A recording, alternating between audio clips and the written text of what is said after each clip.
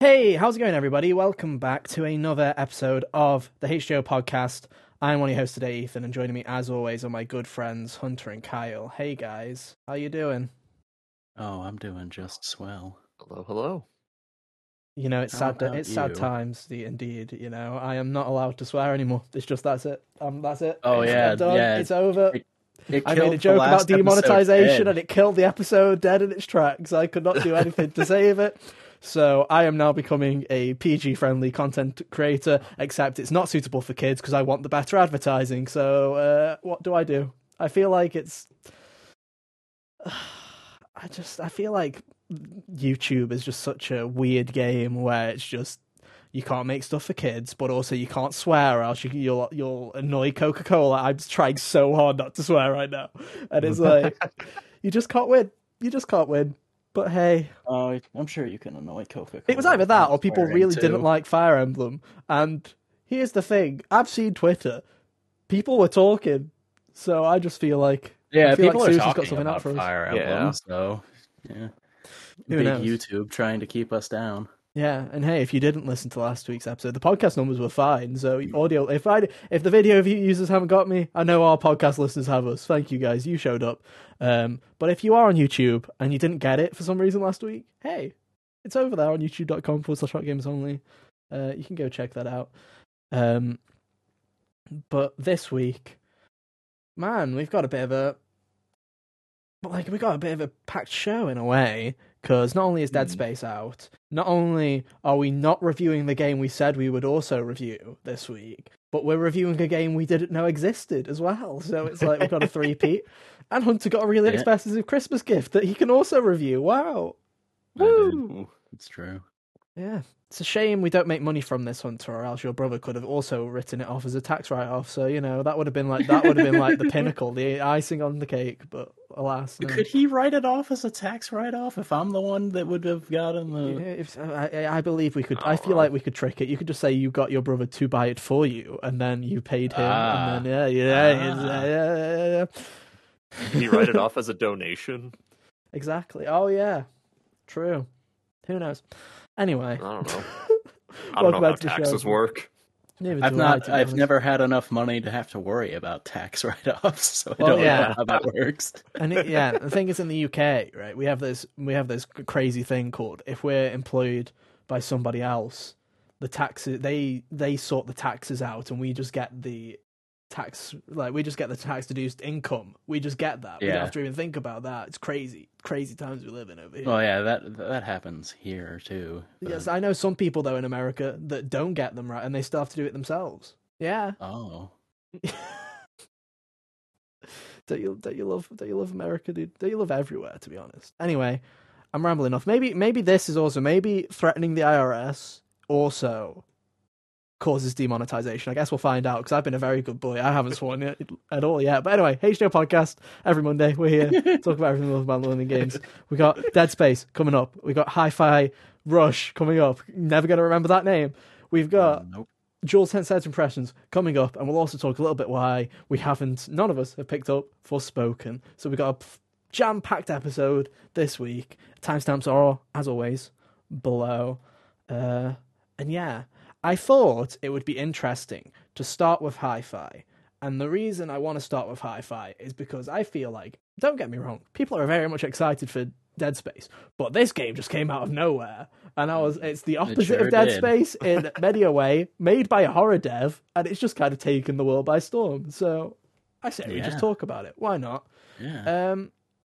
So on was it Wednesday? I believe it was Wednesday, correct? I think so. Yeah, it was Wednesday. Xbox had their little developer direct. They actually used the word direct. I was trying to, in my head, I was like, what word did they use to not claim direct? But they just went for it. They were like, we've run out of words to possibly describe this. It is a developer direct.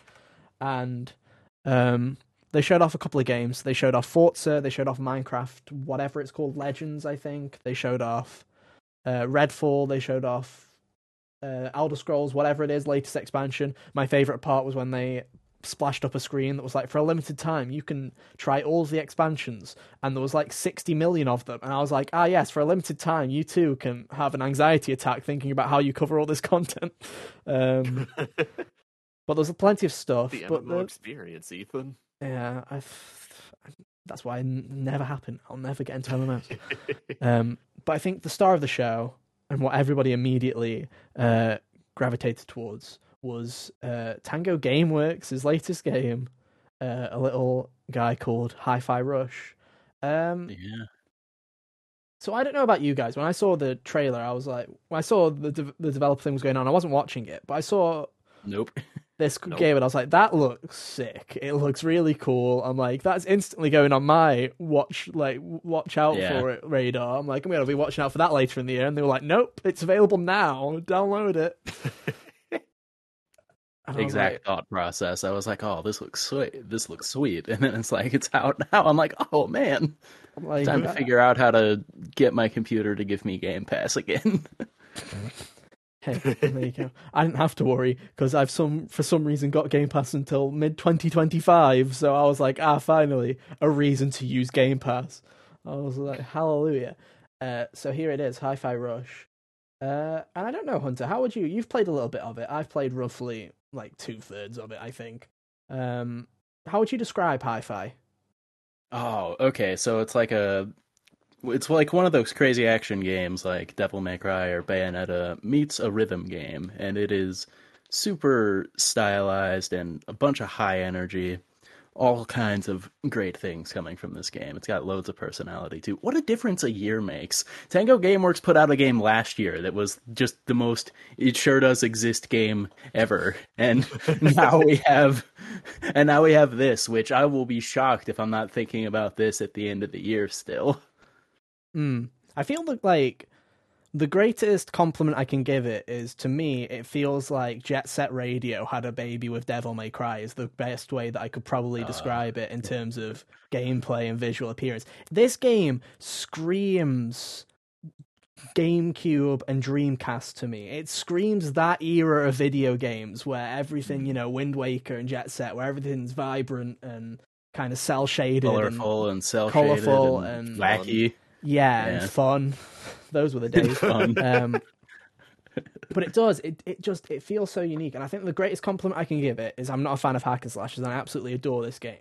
And I feel like that is because a lot of people always say, oh, you should like hack and slashes. The combat it's almost like a rhythm game in of itself because, you're making combos, you're doing certain button presses. I'm like, get that out of here. This is not terrible for me because I'm like, no, because I have to memorize it. Because like Bayonetta will be like, yes, if you do 5 X's or Y and then 2 X's after that, you'll get this move. And I'll be like, no, I'm mashing the buttons and magic happens and I don't know what I'm doing.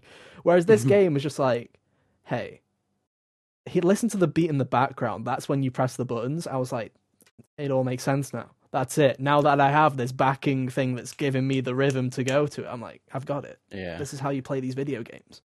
I'll probably still hate the others because it's not to the beat, but I just absolutely, I absolutely adore it. Hard mode challenge. Play the rest of them to the beat of whatever their backtrack is too. Hell yeah, exactly. Exactly. Oh, could you imagine if I need someone to go and mod this kind of functionality into DMC5 for Devil Trigger now. That would be incredible. But I feel like what I love about it especially is it's not just, it's a hack and slash what you play to the rhythm. It's literally the entire world, the entire game is on point. It's on the rhythm. Yeah, and it's on the beat. I absolutely adore it. Every single cutscene, every single transition, every single movement of an object in the game world is all on beat. And I'm like, it's some wizard stuff where there's a particular scene in chapter 2 which I absolutely love, where you're on a grind rail. You go through a poof of smoke. It changes to a 2D animated, anime style cinematic that is also in the beat. That carries on in the beat, and then it breaks back into the main game again, all seamless and still in beat. And I'm like, how did they not even drop anything on here? I don't know how they did it. I'm like, that part was so cool. I've only played up through the second chapter, but there are so many times that I was playing this game and like, oh man, this game rules. I like it it a lot. Oh, there's so many sections, and it just like it plays on its cliches. It has those cliche kind of hack and slash moments. You know, it has that mission where you're on a train basically, and you're just stuck in the same place, and you're having enemies come to you. Basically, every like kind of action game has this kind of mission where you're in a certain area, and everybody And just most powers games onto with combat in general will give Yeah. you one of Yeah. these.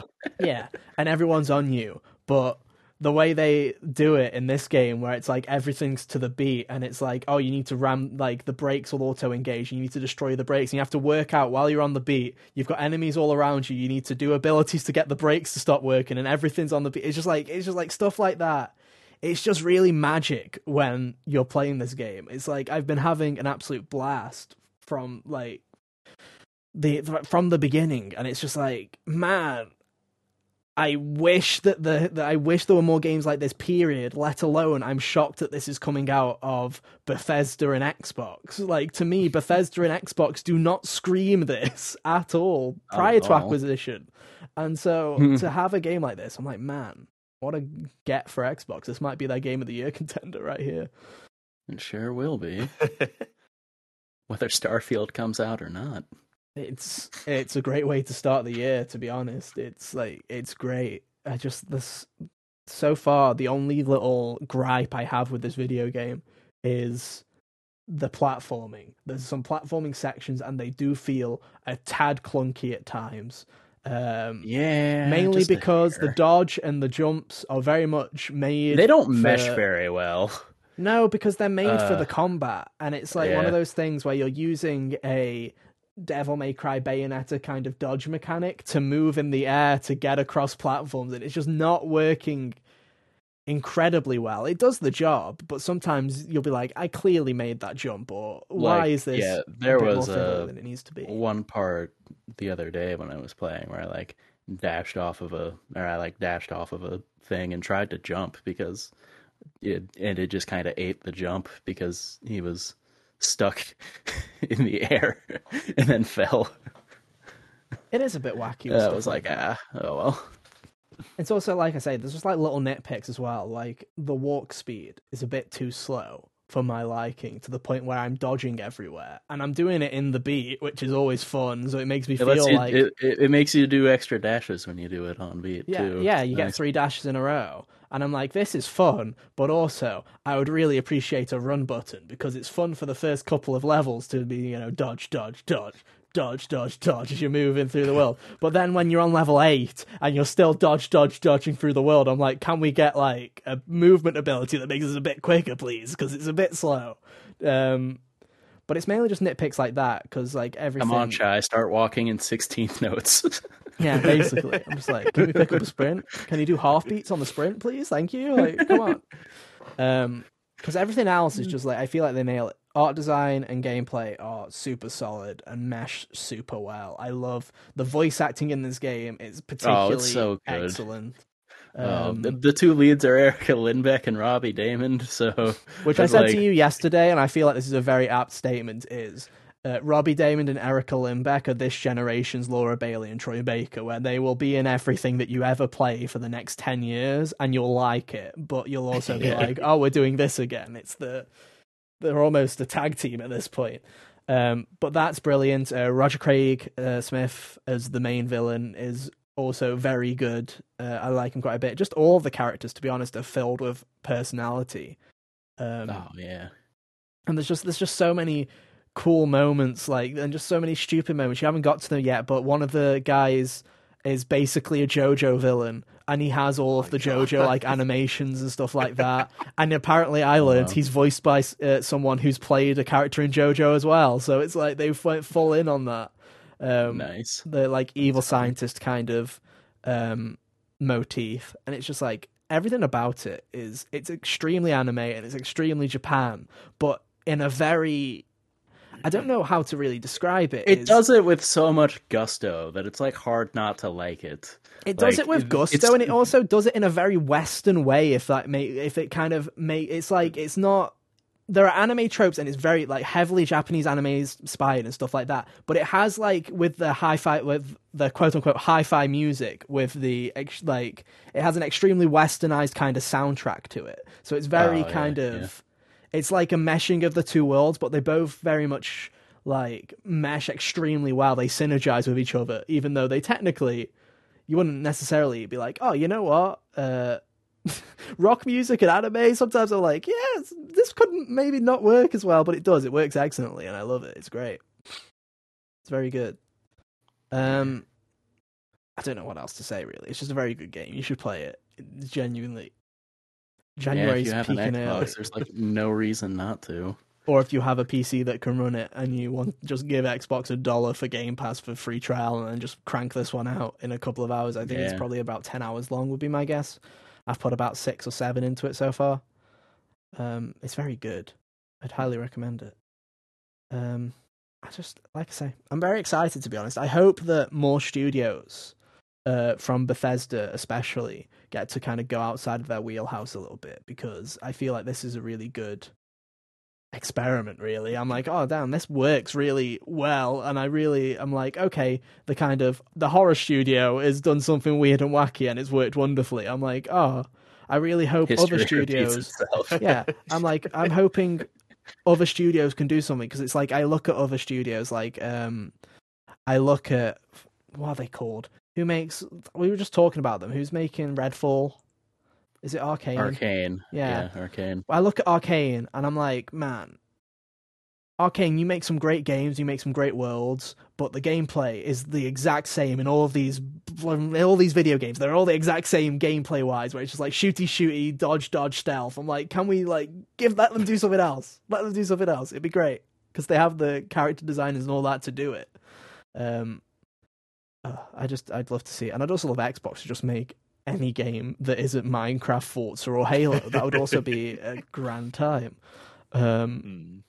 Take this as a lesson for their main studios. Like, imagine if they just like dropped a banjo one day in this exact same way, where they were just like, "Oh, well, we had someone making a banjo this whole time, and now it's available on Game Pass. Have fun, kids." Be like, that would own the internet for like a week and a half at least. Exactly, and I feel like it's a great way to do this, because it's like if we did have the usual press cycle of Hi-Fi's announced in January, we see a bit about it, it comes out in June, it would do well, but I don't think it would have exploded in the way that it's kind of exploded this week, where it was just like probably really polished games available right now. Like regardless of whether it was out or not, I would have been interested. You know, I would have been like, oh shoot, Xbox finally showing another game that I'm like, oh, wish I had one.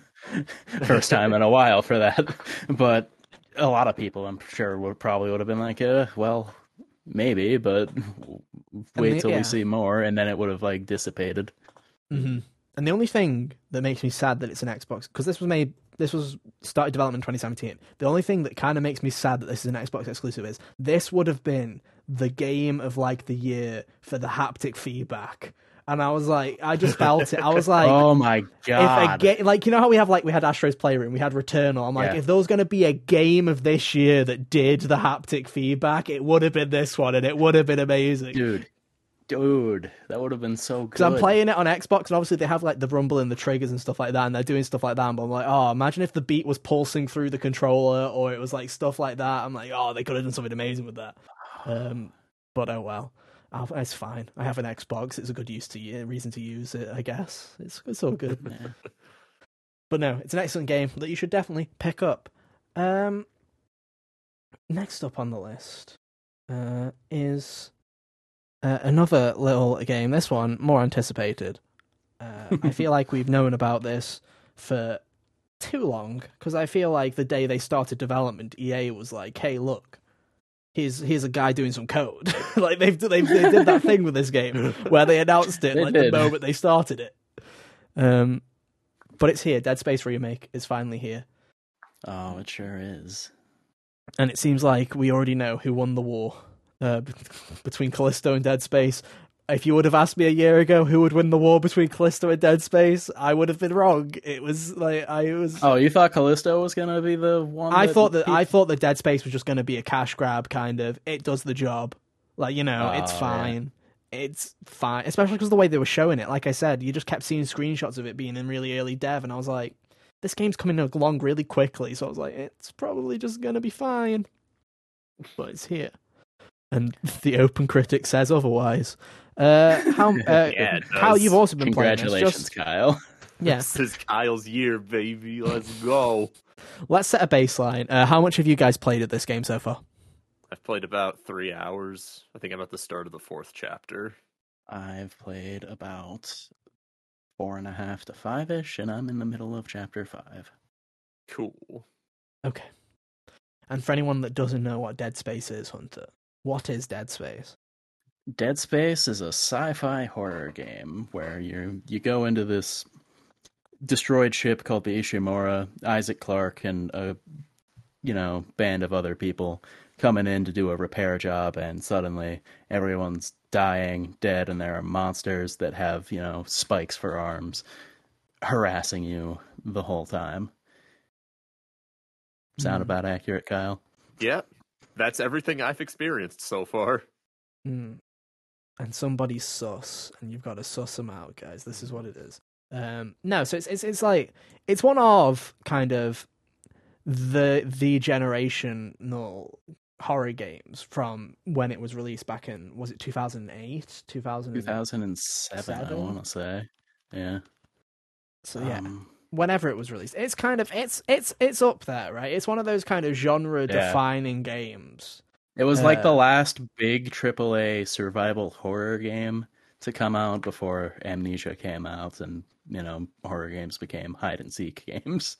October 2008. Oh, get wrecked, Hunter. I was right. Hooray, I'm the horror fan, not you. I'm great. Oh, yeah. I love horror. Next opportunity, though, they released it in the middle of October instead of Halloween. So, well, no, I think that's great. I've said this it. before. Luigi's Mansion 3 did me a great opportunity of being able to play that game for roughly about 6 hours before it was past Halloween and I could no longer play that video game. It was a tragedy.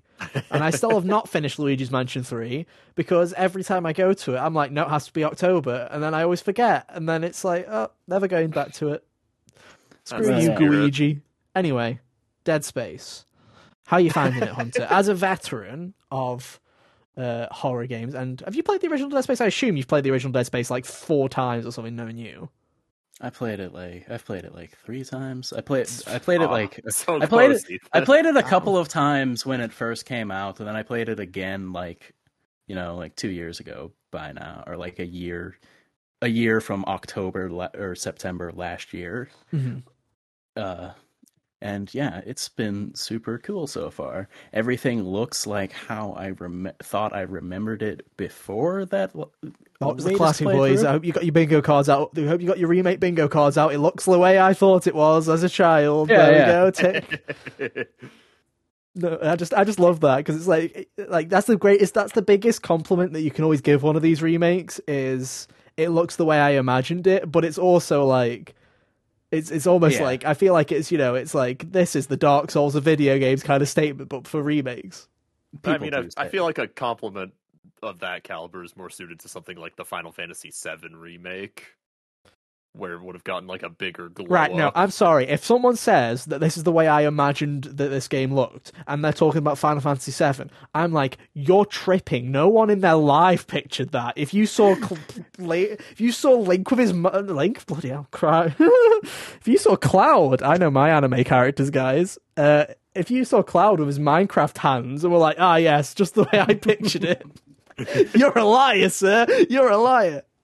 But like legit, before I played the original game again a couple of years ago, I did remember a lot of the lighting being darker, and where it was just barely seeing like the ambient light in the distance, whereas the original version of the game is a bit better lit than I imagined it was. Not quite as generous with the lights this time around. Still enough to see where you're going and all that, but definitely way more mood inducing with the tension and all of that. Mm-hmm. A few other things I've noticed. It seems like his stomp and punch are a little quicker than they used to be. Like I killed one of the necromorphs from a standing position. Like it was still standing up. I didn't even kneecap it or anything yet by just stomping on it one time. And I took maybe one hit. I'm like, all right.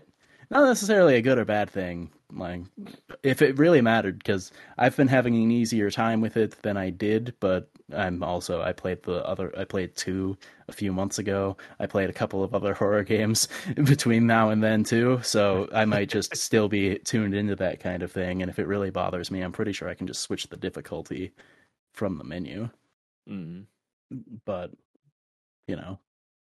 So that's what I've got so far. They've made some other tunings to the gameplay as far as the weapon upgrades this time around. Instead of when you would get them before, just the full little upgrade tree was available to you. Now you have to go and find the upgrades will either be in the world or you can purchase them from the store. But I think there's more like upgradable nodes as the trade-off here. Like, I feel like I've already dumped in all of the power nodes that I would have to the plasma cutter for the whole game in just these first couple of chapters already. Mm. You don't have to buy the weapons so far anymore either. You just find them and you get them. No schematic purchases necessary. Now you just need room in your inventory. Yeah. That's nice. Kyle. Well, Obviously- to start off, to even play the video game, I needed to make an account with EA. So that was fun. Yeah, don't you love that? I love when they Yeah, do dude. that. That's my favorite. Yeah, dude, that's swell. But once I got that rigmarole sorted out, game's pretty fun. Not gonna lie. I did not play the original Dead Space. I didn't pay attention to the original Dead Space. I knew nothing about Dead Space when I went into this You literally weren't really a fan of horror games up until last year. last year until playing the And Resident even Evil then, I'd 2 and probably 3 only remake. call myself a Resident Evil fan. Yeah. Yeah. So, Because I haven't really branched out outside of Resident Evil for the horror genre. But- and the one thing you said to me was check the aim assist before you bought it, and I was like, Yeah. "There's aim assist," and you were like, "Okay, cool," I downloaded it. So that's the kind like, That's just because I'm bad at shooters. no, that's fair enough. Yeah. That's fair enough. They actually I'll have a I'll bunch of take whatever fun little... handicaps the game can give me. They have a bunch of options in the accessibility setting now. Like my favorite modern option for this kind of thing is push the QuickTime event once and be Yep. done. It's my favorite thing, and I hope every game from now until the end of time starts doing that. That is nice. Is it weird One- that I one still thing keep that- the QuickTime event on? I feel like I'm like somebody that's like, I feel like I'm in like an abusive relationship with QuickTime events where it's like I have the option to leave, but I'm like, no, I really love mashing the square button and breaking my controllers about 6 times quicker than everybody else. I don't know why. I'm just like, it's like in Hi-Fi, there's those chests where you have to mash the button, and I could go in the accessibility options and turn on hold. I don't. I'm literally like, yeah. I don't know why. I don't know why. Someone save me, please. It was funny because another option that just got a chuckle out of me was that there's like a content warning and disturbing scenes check, and I'm like, okay, fair enough if you want to make this as playable as possible for as many people as possible, but also this is kind of the ticket you buy when you purchase the game. Yeah. I'm gonna use that filter if I ever play it. It'd be like, yeah. Oh, What do they yeah. do? Replace it with Hunter. rainbows and unicorns? Like, I don't like. What I don't do you know. do? It's- What do you do to Dead I- Space to fix that? I have no clue. Like, Yeah, I don't know what you would do. I'm not sure. I didn't turn it on because I didn't either, because I'm not a baby. yeah, I see how it look at is. you I see go. how it is. But dude, Hunter, did What's it up? bother you in the options that you can only invert the y-axis of the camera? I didn't pay attention to it because I don't invert axes. Well, it bothers me. Okay. Wait, you invert It's- both? I invert one of them, but I don't remember which one I invert. And the only option is invert the y-axis. And when you did that, were you like, "This is I the don't one"? know. Nothing felt right, truthfully. So Right. Here's the I thing. don't know what I'll the always answer always accept people who invert the y-axis because those people have it like they make an excuse. They're like something like if you tilt your head down, you're pushing the stick forward. It's as if you're using your neck. I'm like, you know what? I'll accept that. You weirdos that use the invert on the x-axis. I'm like, what's that? What is that? I don't get that. at all. Like, yeah, I don't So understand to people look who to are the like that left, we too. tilt our head right, guys. That's If I how got that the keys works. to the No. universe and changed it to where everyone woke up tomorrow and their controls were inverted, you would not be thinking it was natural to try and look left and look right. Yeah, That's just not not at how all. you would work. You guys are tripping. You're fakes. You're frauds. I don't believe you. It's like I was playing Sly earlier, like this month, and it was like I loaded the game up, and inverted was called normal, and I'm like, the dark ages of video games where people hadn't made their minds up yet on what's the right way of doing things, and I'm like, fair enough, having normal be the inverted way of up and down on the y-axis, that's fine. That game had normal be that as well, the inverted on the x. I'm like, you monsters, you absolute monster sucker punch. This is why I don't like Ghost of Tsushima. Absolutely horrendous. Anyway, how scary is it, Kyle? How are you feeling? Yeah, honestly, it's not really that scary. Maybe? Yet at chapter 4. Does it get scarier, No. Hunter? Not with no spoilers. Does it get scarier? No, from the original? Hunter's not a good character study for what scary is. Yeah, if I told you yes, like before if I had just answered yes before there was any input from you, you would be terrified.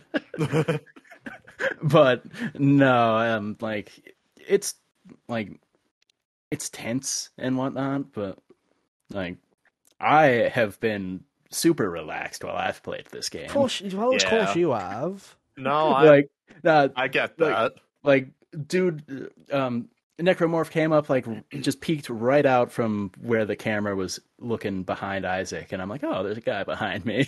just swiveled around. I'm like, time to shoot you. I remember distinctly the last time I played the original version, a dude, like, fell from the ceiling when I was in a workbench or something. I'm like, oh, hey, time to die. Dude, there was one part where I think it was the part where you're moving the train cars, and I was just standing there watching it happen. And from behind me, I saw the little monster with its little like sharp claws coming up, just like walking up behind me. The claws went around Isaac's head, and I just chuckled. It just amused me. He just strolled up. Yeah, I'm like, oh like, hey buddy, what's up? die. Like it's not scary. Maybe but you just no, have like you nerves said, of steel, Cal. Maybe you just it have is nerves of steel. tense because like there was one part where one puzzle has you turning off, like it forces you to turn the lights off in an area. Yeah. So I'm like, okay, this is gonna be fun. Good thing if I click the right stick, it tells me where to go. Yeah. Otherwise, I might feel something. You see, those are the sections I hate in games. It's like, I don't think The Last of Us is scary. The one part of that game that creeped me out a bit too much is the hotel scene where you're in a basement and basically it's pitch black and you can hear the clickers and the stuff around you, but they're non-existent until you interact with something or turn the generator on. Then they all wake up and chase you, and it was the scariest thing. Like I was like, oh god. It's terrifying. Now, if you know how that game, like that's the thing about horror is if you know how something works, it's not scary, right? It's like if you know how the pie's made, it's not as terrifying. So if you know that like there are no anytime zombies that spawn in that basement until you interact with something, then it's not scary in the slightest. But in that situation, when you're like, I don't know what's happening, I was like, please get me out of here. I don't want to be here. Or like anytime you die and then you know when or what the threshold the thing's coming at you that you walk over, it's real easy to. I didn't even, I didn't even die until like 2.5 hours of playing the game. I was like, oh man, yeah. And then I died like 4 times in a row on the next room. I'm like, oh man, all right, it hurt me talking smack. Good for you. But So I've been taking it at a leisurely pace, enjoying the details, because the Ishimura is a really well constructed environment. Like they have the little line that leads you where you need to go, but there is so much like diegetic signposting around the thing that if they didn't have that, a reasonable person would be able to navigate like pretty easily. I guess that's my biggest question really is, obviously, it looks how you thought it was, blah, blah, blah, blah, blah, all the classic remake things that we always say. What's the quality of this? How high do you think the bar is here? Because people have been saying that, from what I've been reading, the quality in terms of the remake, in terms of the work and the level design and the art design that's been done on this, is really commendable. It's like, people are saying that it is really one of the better examples of a remake done right. Oh yeah, for sure. Like I said, all the environment stuff, the character faces look like Nicole, Isaac's girlfriend, in the original version looked rather young, like not like, like a young woman rather than like she looks Hmm. middle aged in the new version Ah, here. I'm like, they've done what they I'm did, like, the whole test thing. Has there been a debate yeah, about this? exactly. Because you know what Last of Us fans are like. I'm like, is this Yeah, just a exactly. Last of Us issue? I was like, huh. I wonder if that's. I imagine that's how she was probably supposed to look then. And like That's what I'm assuming when they The like, because this PS3, is it wasn't capable. It had two settings. It had young lady and old old. woman. Yeah, Yeah, there was no middle ground there. That's why Tess I looked feel like younger this in is The what Last of Us. you. That's Yeah, yeah, I feel like this is what you see now, right? Because like with The Last of Us and like with Tess, it was always like Tess always looked way like when I played the remastered version, I was like Tess always looked way younger than I think she is. Like in my head, I'm like Tess is probably maybe slightly younger than Joel, but still like probably in her 40s, and she looks like she's in her late 20s, early 30s in The Last of Us. yeah, And yeah. then when you get to part 1 now, she does look more like age appropriate for where I think her character was. So I'm assuming Yeah. it's To something give to do like with an the inverted PS3. example, if Returnal came out on the PS3, Celine probably would look like she was in her early 20s instead of Mm. like the mid 40s or wherever Celine is supposed to be age wise. It's just that blasted cell processor. Can't be trusted. Can't be trusted. But yeah, that so yeah, the character's got a nice little, visual upgrade as well.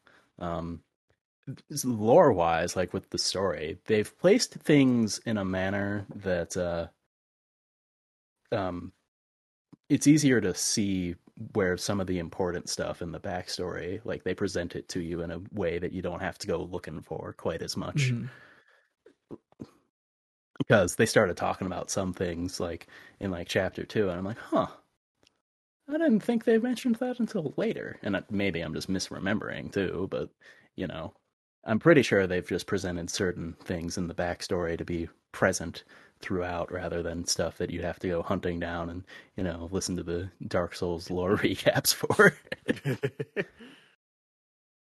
um, No, fair enough. Yeah, Uh, no, for me, coming off of a place of not really having a reference to what this game used to be like, it's a nifty little place that you're exploring. I like that the ship, the Ishimura, is that what it's called? Ishimura, yeah. yeah. Ishimura does a really nice job of just like making everything feel claustrophobic and tight, and that really helps fit the vibes that they're going for. Oh yeah, just walking through one of the tight hallways and you can just hear the things Mm, creeping around in the vents wherever they are. It's yeah. lovely. Oh. So I don't know. Is there anything else that you wanted to add uh, to Dead Um, Space? Isaac didn't have a voice in the original version, and he does in this one, Mm-hmm. and it feels pretty natural. Like I don't know if people might have been like skeptical about that for whatever reason, because he started talking in two, and it felt fine there. So like I don't know why you would be so. I don't know why anyone would be trepidatious about this. The same guy is doing it this time too, Mm. so that's I guess nice. that And yeah, was. I guess the final question is there any major changes? Real things, because I've heard there's bits and pieces. There might be a couple of things in level design that has been changed from the course of it. I've been heard it's later in the game, so you guys might have not got to that yeah, point yet. if it has Um, been, it's been not Cal there wouldn't yet. know. But as far as so far, the chapter thing is a little more seamless, like just the progression of the game. Because in the original version, it was centered around tram drops you off here. You got to go fix a thing, do some stuff, and then you take the tram to the next place that you're doing stuff at. In this one, you still use the tram to move around, but it's a little more like that was the begin and end of every chapter, whereas Mm, this one they kind of as the new conflict crops up, Mm. that's when the chapter kind of transitions. no, fair enough. I guess final thing to add is what the final recommendation. Do you think it's worth a purchase? Yeah, it's probably the best way to play Dead Space, and also the other version of the game is on the PS3 and or 360. So it's a very faithful remake, and Dead Space is one of the best games, the horror games ever made. So yeah, it's worth your time if you like horror games. Yeah, this game's a lot of fun. A lot of neat little weapons. The haptic voodoo that the PlayStation 5 controller has is really neat. This is my first time actually experiencing it. I'm a big fan of the buzzsaw gun that you get. Oh, the Ripper, that one's fun. Dude, Like that thing's so sick. I'm typically I play most of the game with the plasma cutter because it's just the best weapon. But the Ripper is fun because you have buzzsaws that you just shoot the saw and hold it at them. Yeah. Just shoot it right at their legs and cut them off both at the same time. It's great. Now, I'm just having a look here because it's a $70 game, right? Yeah. Okay, I'm just looking.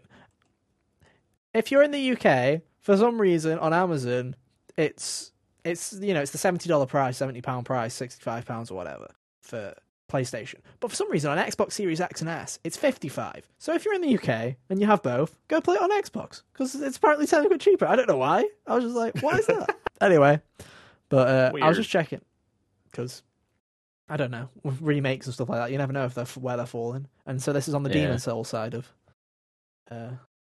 pricing. But hey. Yeah. It's on the Demon Soul side of production too, to be fair. Yeah. Fair enough. And I really do kind of like this EA resurgence of single player. I do kind of like that they failed so hard at these multiplayer projects that they are now going back and doing like your Star Wars Jedis, your Dead Space remakes. They're like, there's an actual place for them now. You know, Motive, now that they finished Dead Space, they're working on an Iron Man project, which is kind of cool. Oh, yeah. So, you know, there's a lot of cool stuff coming out of EA, which is, you know, with their indie program, you've got, obviously, good old Joseph Fares with all of his stuff like It Takes Two and A Way Out and all of those. So it's like, there's some good stuff coming out of EA. I wonder what the Yarny team is up to. I'd like to see them make another game. Who knows? Maybe we'll find out. Unravel was fun. I'd be down for another one or whatever they want to do. But yeah, it's nice to see that EA is sucking less than they had been consistently for the past several years. They definitely are, and also I feel like everybody else is sucking more. Yeah, so it helps true. That even though they've only slightly lowered who they are, you know, it's like, hey, they shaved off some of their bad juju right onto Ubisoft, waiting below them. Yeah, they've not announced a game, and they don't, so they're probably working on something. But yeah, good stuff. It's really funny that it's like we've had one of those two really great games in a week. And then this other game just kind of crawled out of its like well, and everyone's already forgotten about it. It's kind of funny. Oh yeah, it is rather. Do you wanna... What game was that? Let's talk about. Sure, I was gonna save it to after the DualSense Edge impressions, but we'll bring it forward because it makes more sense, doesn't it? It makes more sense. Forspoken came out this week, and everybody nodded with, yeah, that exists, and then moved on with their life. That was the reaction. Meanwhile, Square Enix is really trying to push this game. Like, desperately. Yeah, because they probably put way too much money into this game. It's really interesting because, you know, we said we'd cover it. I said that I would be buying it. Kyle said he might also jump on the bandwagon. He didn't. He bought Dead Space instead. Good choice. Better choice. For the first time in podcast history, I feel like I, more than everybody else, have picked up terrible games and been like, yeah, they're bad. Nintendo Switch Sports is the big one that I always go back to. Why did I do that? But I always pick up these mediocre games and go, you know what? Told you to. It was pretty mid. Sam's just a bully. Sam bullied me into Nintendo Switch Sports, guys. It wasn't me, it was Sam, I swear. Didn't even have golf. And then when they did get golf, I didn't go and play it. It's like Fire Emblem. I don't really like Fire Emblem that much, but I bought it anyway for the podcast. Hey. But you know, this is one of those things, right? So my copy of Forspoken arrived a day late, and I was just like, I put it to Twitter. I was like, I really do not feel like playing this. Are you going to force me to play it? Luckily, you guys on Twitter, thank you, for once in your life agreed with me, said no. I opened the package, put the return notice in, closed the package back up, and sent it straight back out. So we're not even going to think about Forspoken. And I feel like it's for the best, because it got like a 67, a 68 on OpenCritic, I believe. It's up to 69 right now. Nice. That's the closest you're getting to a swear from me this week, guys. Anyway, it's just a nice 69 reference. That's it. That's as close as we can go, Carl. That's as close as we can go. Anyway, are you guys shocked at all? I'm not. I played the demo, so I'm not too shocked. The thing that gets me the most is everybody's going, haha, look at this cringy dialogue. Very cringe, am I right, guys? And I'm like, this is Rick and Morty dialogue. If He Who Shall Not Be Named wrote this, you would be like, what an ingenious story. I am so gripped by these characters. Ha ha hee ha. Yeah, like, this is the funny thing about the dialogue is that for everything I've observed, it, like, doesn't seem much more heinous than the typical not funny kind of jokey Marvel stuff. I played a game with equally as bad writing, literally just a month ago, and it was called High on Life, and that game definitely has the same terrible writing style. It's like, I just don't get why people... It's like, I look at these kinds of games, and I feel like it's a bunch of people who are like, what do the kids like? And then someone else is like, the kids like those ironic jokes and those meta jokes where we say things that are funny. Disrespecting authority. And we disrespect authority. And we act like, whoa, that's so cool. Did that just happen? No way. Like, it just... And then repeat it 7 times. Yeah, I do that now. It's just like... It's just like... It is genuinely... My favorite thing about... Because, you know, there was the one trailer or whatever where she's like summarizing her situation. Like, I'm in this other land and I'm fighting dragons and casting magic and I'm talking to a magical bracelet or whatever. And even then, my little sarcastic recap here sounds better than it did in the trailer. My favorite part is that when I was playing Hi-Fi Rush the other day, he did the whole kind of like stunned summary of his situation, and it didn't suck. You just reminded me. They also have very funny. They do have very funny kind of meta humor in that. But that one is like, I can tell was actually written by a good writer. Like there's a moment where one of the villains is like, you can't. He says something. This is not what he says, but he's like, you can't escape me, Mr. Chai. And then Chai's like, that's Mr. Chai to you. And he's like, I just called you that. And he was like, okay. It was just really funny. It was just really funny. Where I was like, that's the kind of writing that these games like Forspoken and Higher Life are trying to get, but they just don't. Yeah, the way they contextualized the tutorial in that game was funny too, because it was like he imagined being on a stage at a concert, and then when it got back to the robots just looking at him. Because he's just zoned out going, chai, like to himself. Like he's just hyping himself up. There's another moment with that where he does the exact same thing, and what's her name? I can't remember what her name is now. I haven't played it today. What's her name? It's begins with Erica Lindbeck's character. Yeah, Erica Lindbeck's character. Peppermint, thank you. But yeah, Peppermint's just like, are you okay? You just like zoned out for a minute. And it's just like, I just love how in the context of the world, every time he goes into these tutorials, he's just completely zoning out of the universe. Like he's just dying. He's just like, bye. It's great. But it's like, there's games that can do this kind of style of humor. Yeah. And I think what really helps that kind of style of humor work is definitely like the aesthetic of the game, like how it looks visually. Because like, Hi-Fi Rush is like this kind of sort of, like you said, cartoony, cel-shaded Saturday GameCube morning Dreamcast kind of cartoon, kind of thing.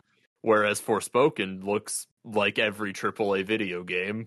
Well, I just want to give a special shout out for Forspoken. For being a next-gen title, it still does manage to look terrible in its own special way. And what I mean by that is the character models, for some reason, they don't look particularly great. They've got like this kind of PS3 quality to them where they kind of look like people, but all of their animations and them like their like speech mapping on their mouths just kind of look very much like Horizon Zero Dawn animation style, where it's just like open up and down, like that's about it. it's just like it has a very cheap feeling to a game that looks like it probably cost them a lot of money to make. And I mean, if you want our impressions, we did talk about the demo on the podcast, but I wasn't too impressed by it, to be honest. It's very run-of-the-mill generic. It is just an open world game with these powers where it's got what I can only describe as a very Square Enix control scheme where it doesn't work in the slightest. And you're like, why? Like, if you thought that if you still get triggered at Kingdom Hearts having jump on circle, then you should play Forspoken, where it's like your stupid powers are on the triggers and it's none of it's working properly, and each trigger has a flipping weapon wheel, getting close, weapon wheel. That doesn't count. This is my challenge now. This is going to be the first non-explicit episode of the HJO podcast. And it's about how much I hate Forspoken. It's got stupid weapon wheels, and it's just like everything about it just doesn't work. The combat just doesn't work in that game. It's not fun. And I was like, you know what? Maybe it's just a bad demo. Maybe they chucked us in the wrong place. Maybe it's not a good area. And from the sounds of it, no. I've also heard the big selling point of this game was its elemental powers. I've heard that you don't get the elemental powers until you're 3/4 of the way through the video game. So that's sick. Yeah, you have to just deal with all your other powers instead. So the cool ones with the fire and the electricity and all that don't get till 3/4 of the way through. So that's dumb. Why would you do that? Because it's Square Enix. That was the thing about looking at the trailer, like looking at the game. The thing that made me go, "Huh?" That's despite all of the writing and whatnot. I went, the elemental stuff and the way you're moving around look cool. Yeah, and that was always my big takeaway from watching the trailers, was like this game looked super fun to play. Yeah, and it's just like it doesn't feel fun to play, and I'm like I'm so glad that Hi-Fi Rush came out this week, because it's like Hi-Fi Rush is the kind of game where it feels good to play, and it's just like it does. The levels are super long. Usually, we've talked about this before, when a single-player game has like these kind of mission structures. I've talked about it on Bayonetta, how I hate how long Bayonetta missions are, because I just get bored halfway through and I want it to be done. These levels are like 50 minutes long, and I'm not getting bored. And it's like, if a game has a good hook and the gameplay's great, then nothing else really matters, because you can just carry on enjoying it. And it's like, Forspoken is like the anti of that. It is where the story is awful, the gameplay isn't fun. Yeah, it doesn't have the gameplay or any of the things that might, if the gameplay is mediocre to even bad, if you really like the characters or the performance or whatever, or the world inside of such, you might still stick it out just to, exist there, even if what you're doing is, on your own input, not very entertaining. And I feel like I'm really sick of Square doing this. I feel like Square has two quality toggles.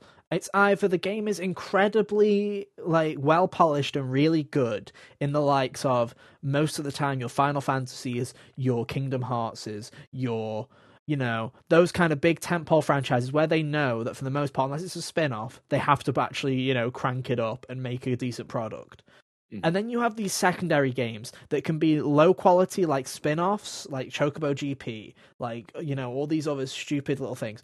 Or they can just be AAA disasters that nobody has asked for. No one wanted an Avengers game where you play terrible levels in games as a service, where you have to play dozens and dozens of hours just to level up a character, and they all play terribly anyway. No one asked for that. No one asked for a platinum game with games as a service features. No one wanted the games as a service platinum games game. No one asked for that. No one asked for a next generation PlayStation 5 console exclusive where the aim of the game is to make an open world generic game where the combat looks fun but isn't fun in the slightest and has characters that you want to run away from. That is not... They're not the games that people want, and I don't understand why Square Enix chucks money at them, and then they go, you know what? It's the Western Studios' fault. It's that darn Tomb Raider. Sell them off. Get them away from us. They can't touch Like, our precious Forspoken. it's hilarious that they did decide that like Crystal Dynamics was, well, I guess they were in charge of Avengers, but that's besides the point. That like this Tomb Raider studio was expendable, and like when they were making Tomb Raider, even though like Rise and Shadow I didn't play and seemed to just kind of come Rise and is go. decent. Shadow I wasn't really a huge fan of, but it was just more of the same. It's same with Uncharted, right? It's just Yeah, more yeah. of the same. They just kind of came and went, but you know, they Serviceable. were. I'm sure they were fine. People weren't, you know, like If you're a this is Tomb Raider fan, bad. you probably wouldn't have been disappointed. I can tell you Yeah, that. and yeah, it's just Forspoken's also funny. Like it's people, yeah, like from the observations I've made, the world does seem to be aggressively boring, and it's like you got the whole girl taken from, you know, relatively modern era and Isekai, yeah. yeah, thrown No somewhere Truck else. Kun, she just magically appears. would- Very disappointing. It would I feel like in a video game, if you wanted to, you know, spruce up the setting to make it, I don't know, stand out a little bit, if you just kind of made the worlds clash together a little bit, like That's what I've always like. You know, that's what I always thought as well. Was like you always hear like same with like people always talk about in the anime community how they're sick of isekais because every other anime these days is an isekai where, oh no, someone from a modern day is thrown away to a fantasy world where there's some random gimmick, and it's like, you know, they always do this thing, and it's like, why didn't they just clash the worlds? Why didn't they just have the worlds collide? That makes like much more interesting kind of world, at least, because when you do look at the Forspoken world, it is just grass and a couple of castles. It's very obviously medieval fantasy inspired, but it doesn't feel like it because it's just a load of hills and stuff, and the traversal isn't even that fun in the first place. If you're going to make because I remember seeing those trailers back in 2020 during the PlayStation showcase and going, man, it looks really fun to play this video game, and it's not. It really isn't fun. It just has so many Square Enix-isms to the game where I'm like, why, to upgrade spells, do I have to go to a certain location, toggle 3 of the spells I want to work on, then go away, do those 3 requirements, then come back to upgrade them, and then toggle another 3? Why isn't it just in a flipping menu, very close, in a menu where everything's working, and once you do the requirement, just tick it off? Why do I have to select them? It's just like, there's so many Square Enix-isms to this game where I'm just like, so unnecessary, absolutely unnecessary, and I just don't understand what they're doing at this point. They're just trying to make so many bad games that like they tank their own value so that someone buys them. Is that their plan? Is that their strategy? I don't know, Well, man. it can't be, because then they've still got other games coming out this year, like Octopath 2 and Final Fantasy 16, which are gonna sell really well. Do you think that Square Enix, maybe not necessarily the people who made Forspoken exactly, because no one Luminous sets out Productions. to make it. No one sets out We to will make a say their bad name game. in vain. Yeah, they also made Final Fantasy 15. Like, I'm not. Oh. Yeah. Oh, Yeah. no. But no one sets out to like make a bad game. But you know, do you think Square Enix as a collective get a chuckle out of just making these games that aren't good because Well, everyone's gonna I've buy their good heard- games anyway? It's funny that you say that they worked on Probably. Final Fantasy 15, Hunter, because I've heard that the development of this game was, shocker, extremely rough, and they didn't know the kind of game they were making when they were making it. The original concept was a lot different to what They ended just up. weren't allowed to take 10 years to do it. It's just like, I just like, it is kind I of didn't want like, another Versus 13. yeah, it's just, I just don't, honestly, I just don't get what Square Enix's game plan is here. It's just like, there's a part of me, and I hate this, because I hate talking about acquisitions, and I hate the acquisition kind of era that we're in, where everyone's just like, buy, buy, buy. There's genuinely a small part of me that's like, is Sony already working on this, and they're just waiting for the Activision thing to fall through? Like, are they just trying to tank? Yeah, because 'cause, they're like, like, no are we one just can trying to do tank anything Activision right now, Xbox can so they? that yeah. Like, I genuinely think that thank God in a way for the Xbox Activision acquisition, because I feel like it stopped a load of other acquisitions from happening, because everyone's like on pause because they're like Sony's like, we don't want it to happen, and Xbox is like, we do, so they're like holding the lines right now, and I'm just like, they just got Real like funny. Square Enix just like this will never happen, but could you imagine a world where Nintendo just rolls up to Square Enix and is like, hey, here you go. That would be Come with us. I That would be would, and I think dope. it'd be hilarious, but I also think it'd be the biggest tragedy of all time because I'm still sitting here like it's like what do you give Nomura with a potato? Like you can't make games run on regular consoles. Now you try and you make your Final Fantasy VII remake trilogy on the Nintendo Switch, buddy boy, 480p please. Like it's just like not gonna happen. But Yeah, it's yeah, like I no, just don't but get what Square wants really. I don't get what their plan is because they ride a lot on nostalgia with Kingdom Hearts and Final Fantasy, especially with these remakes. With 7 remake, well, they've still got at least another 2 of them to come out. They've got the 9 remake, which is definitely in development because the Nvidia leak has been 100% accurate. And it's like they just ride on this nostalgia, and then when something new does come out, look at it. It's like, what is this? It doesn't know what it wants to be, and it's yeah. just very weird to me. Well, what they want is for us to want to buy NFTs, but we don't. So Is that their plan? they We're like, want. we're gonna keep making terrible games until you buy an NFT. Like this is it. It's like Yeah, they're we're holding their standing our own ground. quality hostage. Yeah, we'll make They're good like, games again if you Square, you buy can our take JPEG. yourself as much as you want. I will play the rest of the Tales series out of spite before I buy one of your NFTs. It's absolutely crazy to me. So no. I've heard some people have been liking it Forspoken. It might be a diamond in the rough. This might be genuinely another one of those classics of maybe wait 6 to 8 months when it's gone down 75% in price, and maybe they will have done some things to it to make it better. Who knows? But no, I Square. am They probably just grateful make the that 2 DLCs and abandon it like they do with everything else. yeah, Sorry, Hunter. I am grateful that Hi-Fi Rush came out because that's added just another step in. Because like Dead Space came out, I'll probably be done with that by the end of the weekend. Hi-Fi Rush, and then I didn't finish Star Wars yet. So these are all things that line up to be Except, I meant Dead Space, and I forgot you said Hi-Fi Rush in the middle, but yeah, Dead Space. These are all things Star that Wars. line up to be like just enough to fill up the time until like Octopath 2 comes out. Because like still, if I can find a game, if I didn't have anything else, I would have been like, yeah, I get Forspoken because nothing else to do, I guess. Don't do that. That's like Ethan thinking. And I'm actually, in the same way that Cal's like, I'm expanding. I'm like going to try new things this year. I'm actually quite proud of myself for genuinely saying no to a video game. I'm kind of proud. Same. Because I'm like, wow, just saying no is a huge step, especially because I pre-ordered it and it arrived and I was like, no, and sent it back. I'm like, that's a proud step for me because like a year ago, I would have been like, well, I'd have to send it back. Like, so I'd just play it anyway, like Nintendo Switch Sports. And it's just like, I'm actually quite proud of it. And, you know, because like looking at this year, there's a lot of stuff that you guys are picking up. But to me, literally in the first 6 months, there's the potential of PSVR 2 and Zelda, and that's it. That's like it for me. Maybe I'll now pick up Jedi Survivor because I didn't pick up Forspoken. That's like my well done, here's your reward. You can play the game you actually wanted to play. Maybe that's you like, can have and that's Star about Wars it. as a treat. Yeah. as a quote unquote treat, as someone that only likes the Mandalorian, like that's it. Okay, thank you.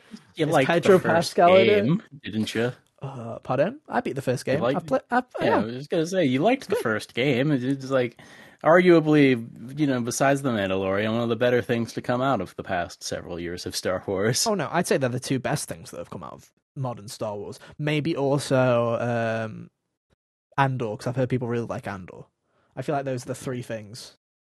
Mandalorian is great, but it's also I just like Pedro Pascal a lot. I'm just like he's one of, you know how people were like screaming when they saw Keanu Reeves, or they were like when they saw Idris Elba's in the Cyberpunk expansion. The game that has Pedro Pascal in it is the game where I'm like, that's what I'll fanboy moment. I'll be like, I'll buy whatever the hell you want. Like, okay. He's gonna be in that. It'd be funny if he was in that silly crime game that has a bunch of other celebrities. I don't remember that what thing. it's called. Nah. One thing I do hope, and Neil, if you do this, I think it'd be really hilarious. In the same way that Ashley and Troy got to play other characters in the TV show to The Last of Us, I would honestly think it'd be amazing if you got Bella Ramsey and Pedro Pascal to just cameo in The Last of Us Part 3. I think it would be incredible. I think it'd be really good. That would be funny. Don't even have to be big roles, like, you know, how Troy's playing one of Bill's... sorry, is it Frank? It's one of Frank's men. Yeah, but don't put that bad juju on Bill. Yeah, Bill's a good man. Bill didn't do anything his episode's wrong. out this week, and I've heard it's the best. I've heard it's the best episode of the season, so I'm very excited for it. But man, that'd be fun. But anyway, do not buy Forspoken, or if you do buy Forspoken, I hope you have a grand time with it and you can see past its faults because there's plenty of them. And Square, please, let's hope that's the one whiff, right? Octopath's good, Final Fantasy's good, right? Right, Square, come on, both of them. I don't know how you would mess up Octopath. I don't after see doing a world. The first one, right?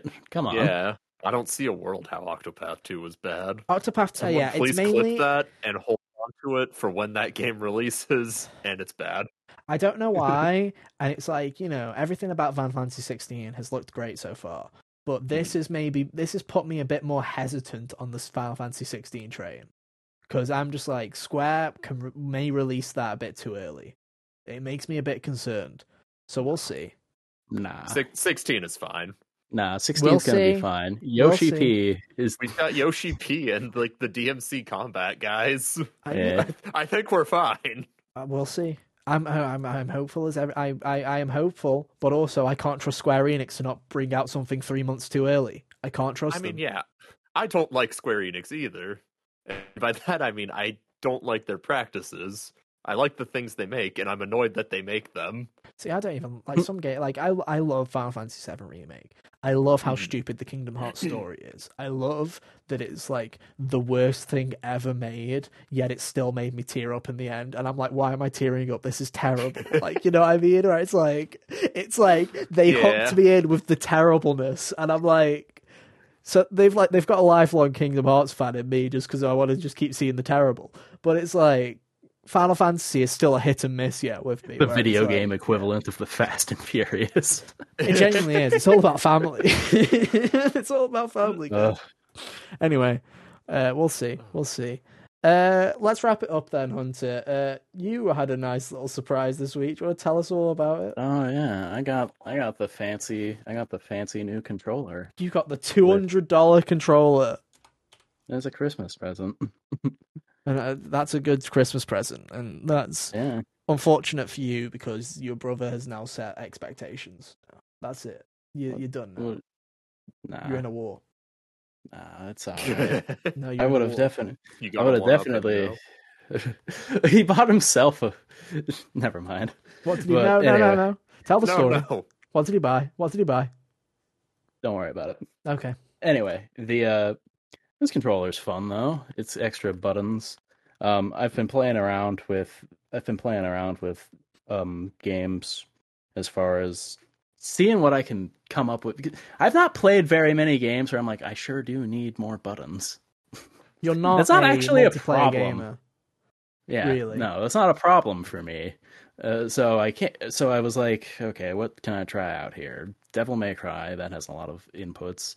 So I went into DMC5, put the little style switchers on for the two that I use the most, which would have been like Trickster and Swordmaster on here, see if that flowed any better. I'm like, that's all right. Then I decided that I was going to map this one to Circle, because that's actually kind of helpful when using Dante's Swordmaster stuff, because a lot of it, because the one weapon, very much if you push Circle while you're also doing your combos and stuff, will just kind of passively hit things as well. So it's kind of annoying to hit triangle and circle at the same time while consistently trying to time it to a combo and whatnot. It's very much easier to do that. So that's what I landed on for the little bit that I was experimenting with DMC. And then I tried out Rollerdrome. It's a little bit easier to dodge. Putting the dodge button on this is a little bit easier because then I can keep, square and triangle and whatnot free for the tricks that I need to do. So that's nice. It's got, replaceable. You can replace you can replace the sticks, but that's separate, so I didn't do that. You can also take off the thumb pads and put the other ones that they got on there.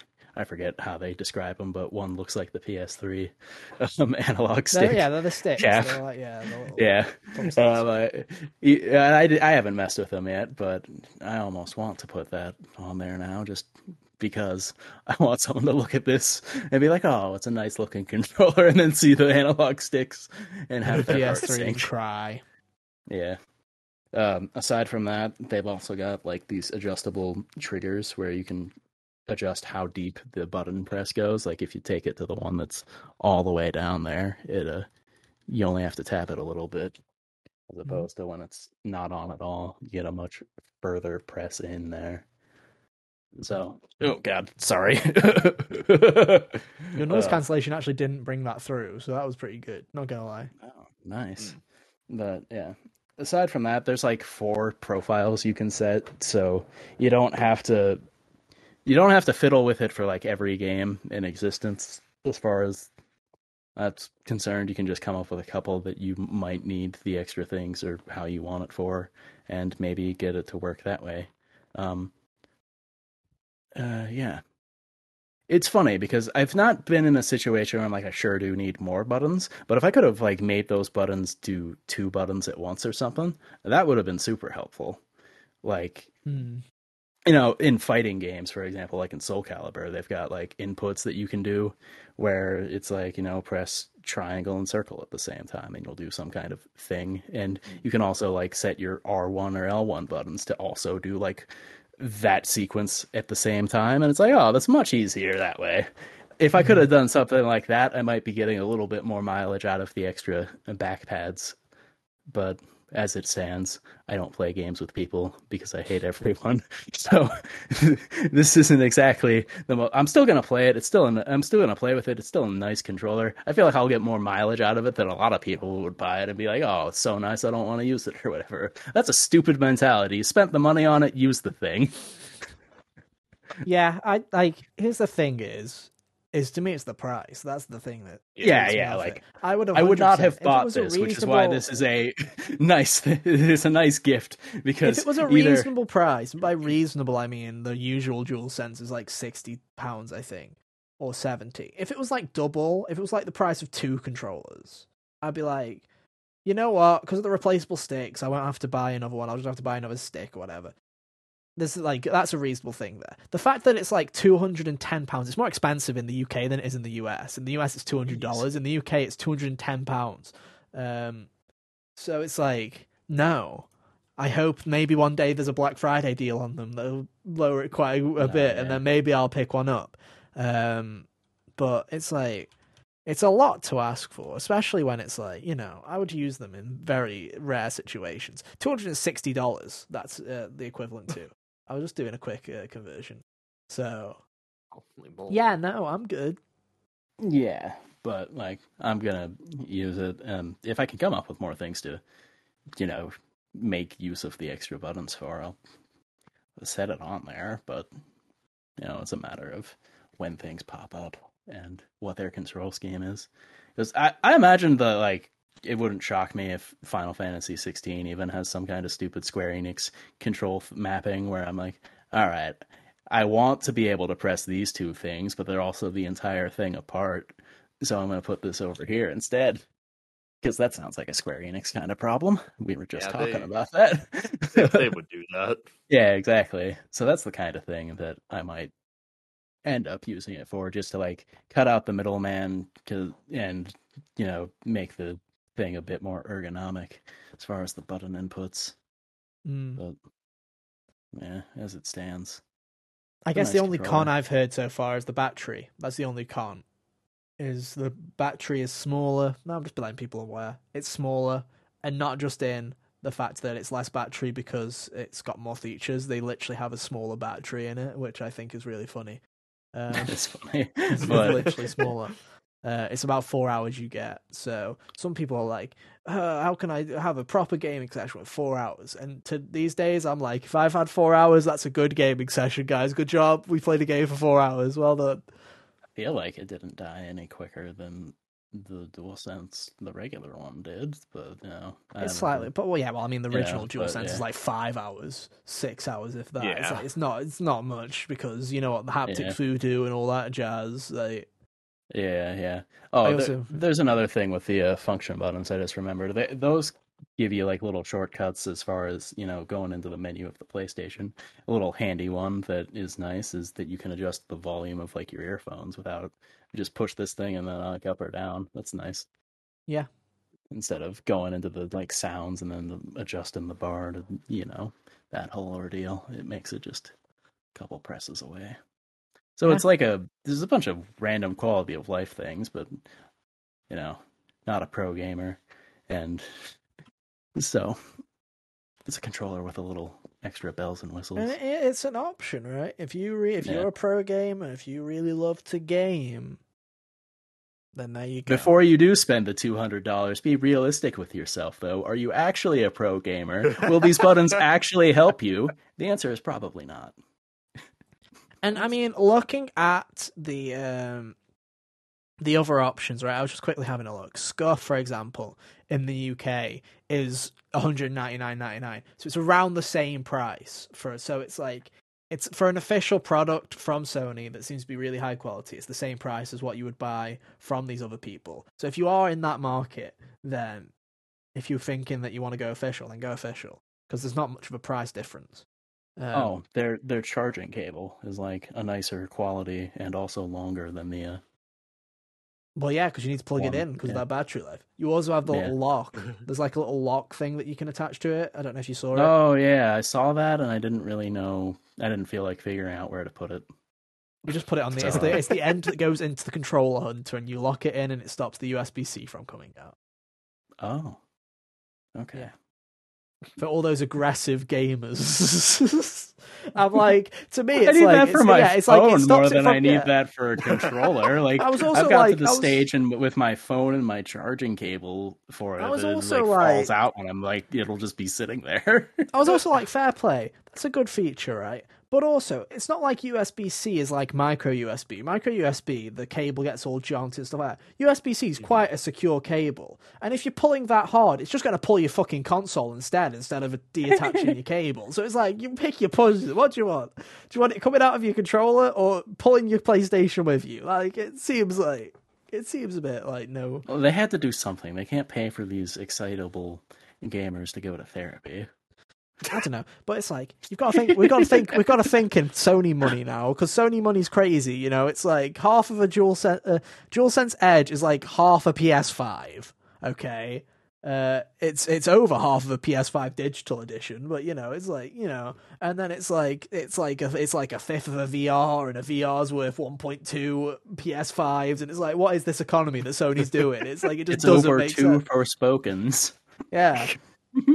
You could buy 6, 12, 18. Yeah, it's 3.5 Forspokens for a DualShock Edge. Like, what? DualSense Edge. Wow. In this economy? That's crazy. I want to, yeah. But hey, it's there. If you want it, you can go and buy it. It is a nice looking controller, to be fair. I like it, like aside from maybe the shiny. The piano middle black part kills here. me. It genuinely does. I like it more than the standard white one. I said it to you yesterday. They should have inverted it and had.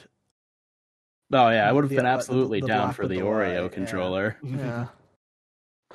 It just like like pro gamers, dude. Like get those stereotypes in, dude. Cheetos and Mountain Dew. They're gonna come up on that white like it's no tomorrow. Just saying. Yeah. Just saying, guys. But hey, anyway, I believe that's it. That's all we have time for this week on this family-friendly edition of the Hate Show podcast. If you ever wanted to show your grandma your favorite podcast, the Hate Show podcast, this is the one. Yeah, I did it, show your grandma the episode where we're talking about Dead Space. Yeah, they love it. They love it. I'm genuinely quite surprised. I'm proud of myself for doing it. It's possible, apparently. I just had to switch radio brain on instead of podcast brain, and it was just that simple. I said flip, I said heck, but I didn't say anything else, and that's good enough for me. And if Susan demonetizes this one, then I don't know what to do anymore. I guess it's just the British that's demonetized. Like, yeah, it's just you two now. They hear a British voice, and then it's like, that's demonetized. Get them gone.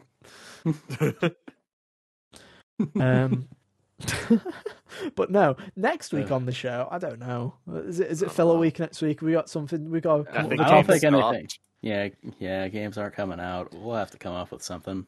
Oh Damn. well, we'll come up with Time something. for another 3x3. Yeah, No, potentially. that would be a challenge. It's Yes. like, well done, Ethan. A week of no game releases and a sub 1 hour 30 podcast. You didn't swear. Can you get through like a 2 hour 3x3 episode without swearing? I don't know if I can, to be honest. It'd be a challenge. Hunter and I will test you to see how far you can go. The real question is, did you? I didn't notice you swear. Did you swear, I Kyle? don't think I did. Were you a good boy? I think. I don't know. If anyone's made it this far, let us know how many times, if anybody did. And no, hex and flips don't count. This isn't the Disney Channel. Anyway, our links are on screen right now, or you can go to the description if you want to find us on social media. Keep up to date with everything that we do outside of the podcast. It's going to be, like I say, it's going to be quite a few weeks until Octopath. And maybe Ethan entering the next dimension. We'll see. We'll see how I feel. VR Hunter. No. I know what he meant. Oh. My light was doing something goofy here. Sorry, you I looked was- confused. Well, I was confused about my light, not Ethan. Yeah. Anyway, I don't know what to do. Anyway, if you, like Hunter, are looking around not knowing what to do, you can go follow us on Twitter at HotGamersOnly or subscribe to us at youtube.com/HotGamersOnly. And hey, if you don't want to look at our stupid faces, that's cool. Head to your favourite podcast service, search for Hot Gamers Only, or find us on your favourite one like Spotify, Apple Podcast, Amazon, you name it, we're on it. Go find us. It's cool. Leave us a review. Positive one, please. Like, comment, subscribe, all of those. Apparently likes don't mean anything anymore, so dislike if you want. I don't care. I'm not your We mom. don't see them. We don't see them. I don't see anything. I'll leave And that your to Hunter. opinion would be wrong anyway, so why would we Yeah. care? Exactly. Oh dear.